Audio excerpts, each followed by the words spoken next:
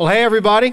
The last week or so, my family has been watching the show The Chosen. You might not be familiar with it. I'm sure some of you have watched it as well. But it's a multi-season TV show about the life of Christ. And in one episode, it tells the story that we find in Luke 5. It's where Jesus meets Peter after he's been out fishing all night. And they did a good job in the show because they see just the struggle that Peter had fishing, and it was just a tough go. They just weren't catching anything. So they get back to shore, and eventually Jesus is teaching, and then he tells them to cast their nets out again.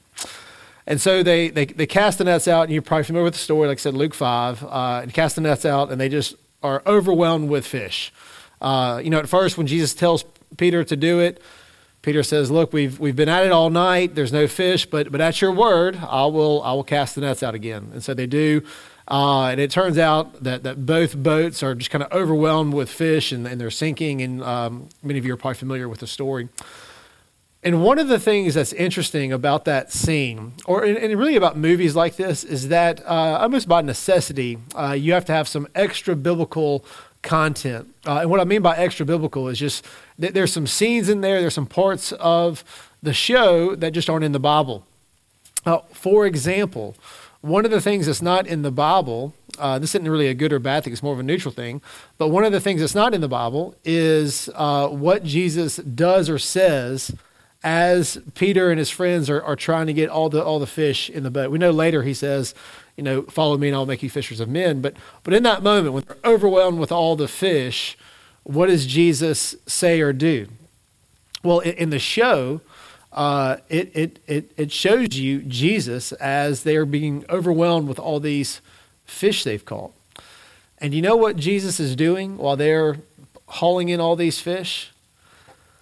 He's laughing. And he's laughing really hard.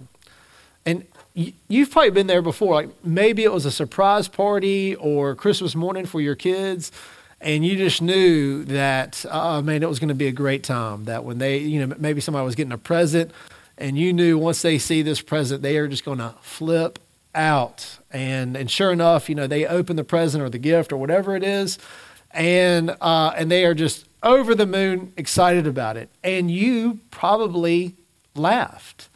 And it's in those moments of just great joy in giving somebody something that they are taking such pleasure in that we get the idea of what Paul said, that Jesus said in Acts 20 when Paul quoted Jesus as saying it's better to give than to receive. And so in those moments where we have this gift and we just have deep joy in the other person taking such great pleasure in the gift that we've given, we really get that in a very real way, not just in theory, but in practice. And look, it delights God to give his children good gifts. And we are made in God's image, and so it should delight us to give as well. But when it comes to giving, it doesn't always quite work that way, does it? It seems like in a lot of ways, giving kind of loses its magic. When we think about our paychecks coming in every month, we have the government's going to take a bite, right? And then on top of that, we feel the need to give 10% to the church. And then, there's just a lot going on and trying to make ends meet. There's not a whole lot of room in the budget for extra stuff. And there's some things we just kind of feel like aren't really that special, just kind of things that are just kind of part of life that, man, I'm kind of losing track of the money that's going to be able to take care of that. And so all that kind of takes, kind of the magic away out of giving, some of the joy away out of giving. So giving can often not be a very fun topic to talk about at church or just maybe in general. But I hope that today's message can kind of help restore joy in giving, because those two are supposed to go together. And, you probably remember Ebenezer Scrooge in A Christmas Carol. In the beginning, he's really stingy and he's really unhappy. And in the end, he's very generous and very happy. And so I hope today that we can at least maybe recalibrate our hearts and minds to the idea that joy and giving actually do go together, and they should go together. So here's what I want to do today. well, I should say this. I'm of the conviction that being generous and giving makes people happy. And so in light of that, I want to give 2 reasons why we could and should be cheerful givers. And the first reason is this: we should give for our own joy. And the second reason we should be cheerful givers is because we can give for the glory of God. So first, let me talk about giving for our own joy. Now, as we're going through Paul's second letter to the Corinthians, chapters 8 and 9 go together. And if you can remember the last 2 weeks as we've gone through this, in the beginning of chapter 8, Paul's talking to the Macedonians, and he's kind of bragging about them. He's saying they were in a severe test of affliction and extreme poverty, but since the saints were in need, since there were believers in Jerusalem that were in need, they were going through a famine and persecution, and they were in need, and Paul let them know about that need, and the Macedonians were begging Paul to take part in the relief of the saints there in Jerusalem. And it says that they did it out of an abundance of joy that they were giving. And so anyway, so that first part of chapter 8, we're looking at the Macedonians, how they gave. And then Paul is talking to the Corinthians, and he's encouraging them that they should give and kind of rooting it in the gospel as Christ became poor for our sake, that we would give and be generous as Christ was. And then the second half of chapter 8, Paul is organizing Titus and his 2 friends for them to go ahead of them, to go to Corinth, to help organize the funds. And if you remember, I talked about calling, where God put it in Titus's heart that he wanted to go see the Corinthians and be a part of this ministry. And God also called them through the churches. We talked about inner calling and external calling there. And so Paul is sending these people ahead of him to Corinth. And then at the beginning of chapter 9, you kind of see why. The reason is he's sending them there because he wants Titus and the 2 others to go ahead and to take care of the collection, so that when he gets there, he's not looking around or asking about the money. The Corinthians want to give, they're able to give, and so he has Titus to go ahead to go ahead and make that collection, so that when he gets there, they're not looking around to see about the collection or trying to remind them or anything like that. And we see his heart in chapter 8, verse 5, when Paul says this, and he's explaining why he's sending Titus and the 2 other guys ahead to make this collection. So he says this in verse 5. So I thought it necessary to urge the brothers to go on ahead of you to and arrange in advance for the gift that you have promised, so that it may be ready as a willing gift and not as an exaction. And then in verse 7, he says this: each one must give as he has decided in his heart, not reluctantly or under compulsion, for God loves a cheerful giver. So there are bad ways to give and there are good ways to give. And the bad ways to give are when it's like an exaction, or when it's reluctant or under compulsion. So what Paul's saying is he doesn't want to come there and to have it even appear as if they don't desire to give, and that he's exacting it upon them, or they are reluctant or under compulsion in their giving. So when it comes to giving, if you give reluctantly or under compulsion, then you're doing it wrong. And the reason you should know you're doing it wrong is because giving should be a joy. It isn't supposed to be something that's done with reluctance or under compulsion. It should be done cheerfully.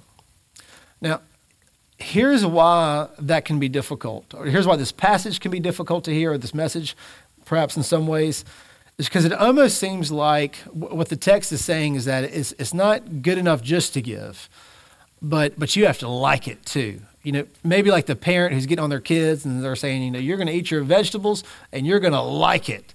And you're thinking like, well, that just seems like a heavy burden and I can fake like I like it or whatever. And so it seems like that's a hard message to hear. But I don't think that's what is happening here. Giving, when done right, is genuinely a happy thing. And I would even go so far as to say is that you should be generous in order to be happy.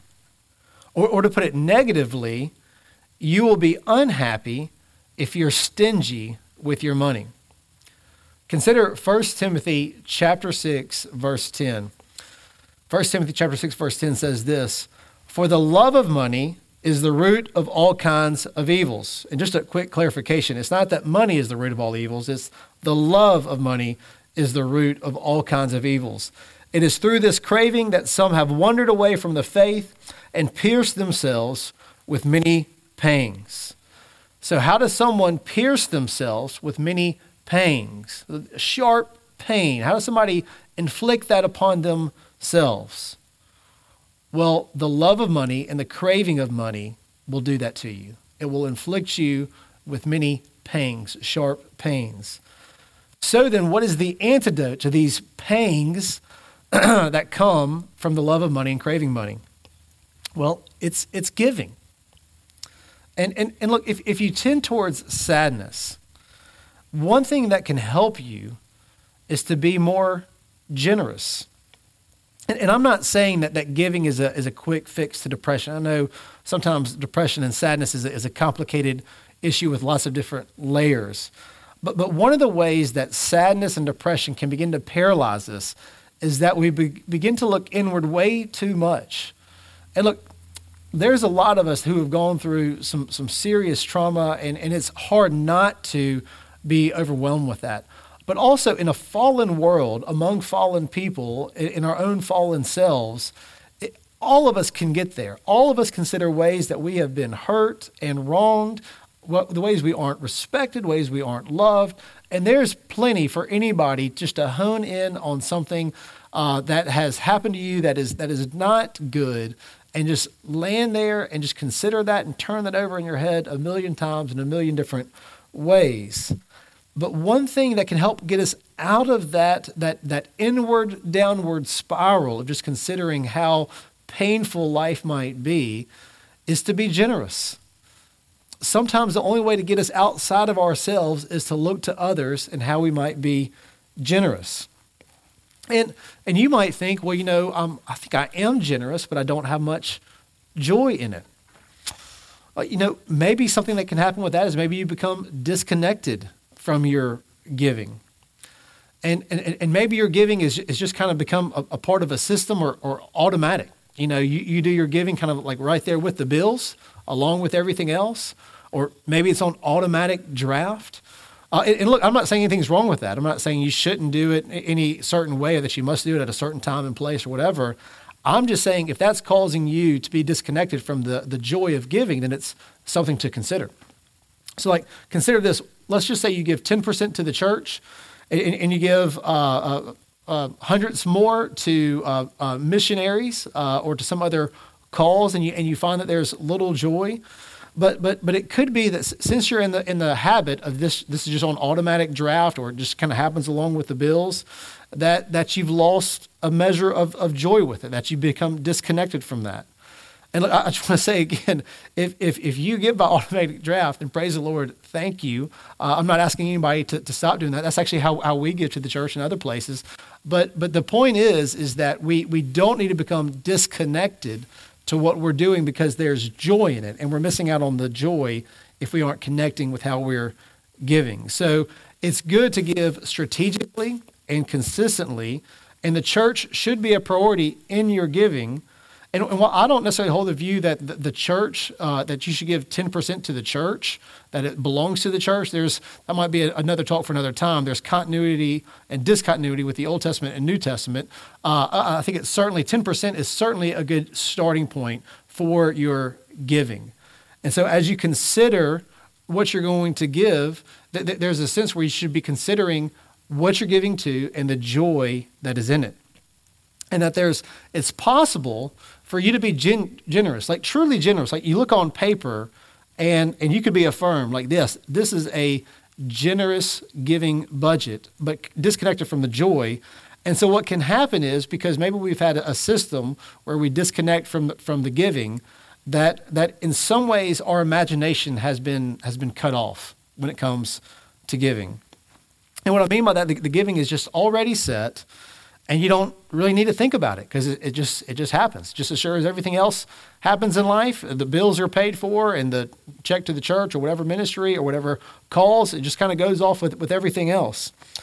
And so it would be good for us to be a bit more mindful and prayerful about it. And whatever this might look like, if you give to the church, you probably get an email to let you know that it's coming out. Perhaps you need to take that email, pray, and praise God for the means to be able to give, and pray that the Lord blesses that money going out, that He multiplies it. Acknowledge that He is the giver of all good things. Pray that God would continue to give you the grace to do this, and also just be reminded that you serve God and not money, and that ultimately this is His money anyway. And so there's just a sense where we need to reconnect with our giving. And here's something else you could do. It's just an idea, but what if you took 1% of your income? Let's say you take that 1% and determined to give it away. Now, obviously, I think you should give much more than 1%. This is on top of what you'd already give. So what if you took just another 1% on top of whatever you give currently, and every month you are looking for something to do with that money, some way to give and to bless someone else. And so if you have that, even though it's a small amount, if you have that 1% and you're looking to give it away that month, every month, there's a sense where you're thinking about it. You're praying about it. Maybe you're talking with your spouse. Your eyes and ears are open, looking for ways to give. And all of a sudden, your imagination might get sparked. And you start looking and you hear of maybe there's a family going through this, or a couple with this, or just a way to be a blessing to someone. And you do it just kind of as a surprise gift, or maybe there's a need in the community that you can meet. And then when your imagination has been sparked, and you give to meet a need that is surprising perhaps to someone, maybe that'll restore some of your joy in giving. And here's something that can help to guide your imagination in this. You know, rather than just kind of giving randomly, than just kind of giving money away to whatever. There's a sense where you don't want to just be irresponsible. You want to do it in a way that's truly a blessing in meeting needs. But one thing that can guide you in how you want to give is how can I give in such a way that will provoke praise and thanks to God? You know, not long ago, just a few weeks ago, I had someone reach out to me who had lost their job due to the pandemic and everything going on. And they were getting backed up on their bills, and they were looking for help. They contacted the church, contacted me, and so this happens. These kinds of things happen from time to time, and so sent an email out to a handful of folks that just kind of as we consider this process, we don't always just kind of hand out checks to whoever. There's a bit of a process it goes through. Well, what happened in this situation is sent out an email to a handful of folks. And as we were kind of considering what was happening, somebody involved just kind of paid the bill. It was done. And so I contacted the person, let them know, just like, hey, as we were discussing it, somebody just picked up the tab. They just paid the bill for you. We'll let you know that it's just taken care of. Well, anyway, they got back in touch with me, and they were just praising the Lord, thanking God for what had happened. And so there's a sense where that money was transformed into praise. And so as we consider how to give with joy, we should consider the idea of how can we turn money into praise and thanksgiving. Like, for example, I can turn, $10 into a meal, like for lunch, right? I can get a $10 bill and I can turn that into a lunch. Well, how can you take money and turn it into praise and thanksgiving to God? And that's my second point I want to talk about. Our aim in giving and giving generously and with joy and cheerfully is God's glory. So giving, along with making us happy, also causes people to praise and thank God. People are in need, they pray. God hears these prayers, and then through His people provides for them, and they praise and thank God. So the other reason giving makes us happy is because we can be the bridge between a person's prayers and God's provision. And there's real joy in that. And look at chapter 8, verse 10 through 13. Chapter 8, verse 10 through 13, it says this. It says, "You will be enriched in every way, to be generous in every way, which through us will produce thanksgiving to God. For the ministry of this service is not only supplying the needs of the saints, but is also overflowing in many thanksgivings to God. By their approval of this service, they will glorify God because of you, because of your submission that comes from your confession of the gospel of Christ and the generosity of your contribution for them and for all others. Notice these phrases in the text. Verse 11, which through us will produce thanksgiving to God. Verse 12, this service is not only supplying the needs of the saints, but is also overflowing in many thanksgivings to God. Verse 13, they will glorify God because of you.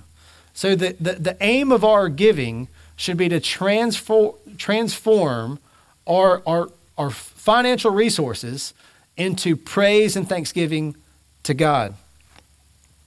So what if I gave you $500 today and I said, this week, transform this $500 into praise and thanksgiving to God? Like what would you do? But you need to do it through giving. How are you going to do that?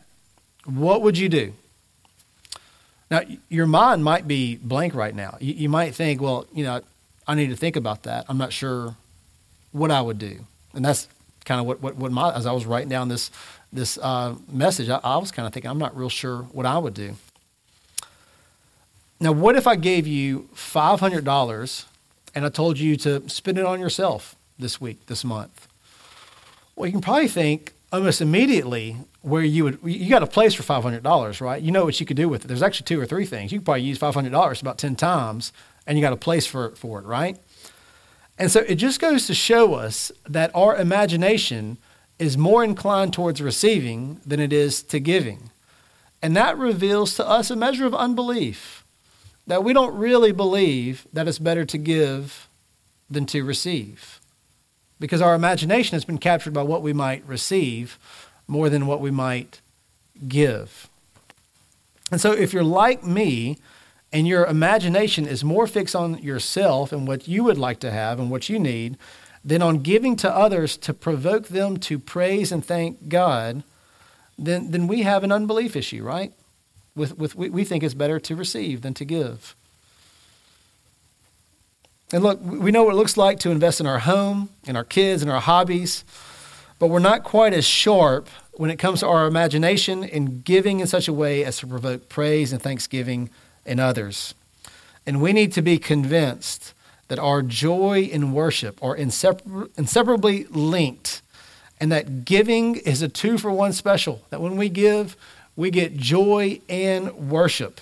And not just joy and worship for us, but joy and worship for the one who receives. And if you don't have giving intertwined with joy and worship, then you're doing it wrong. Something's off. It needs to be considered.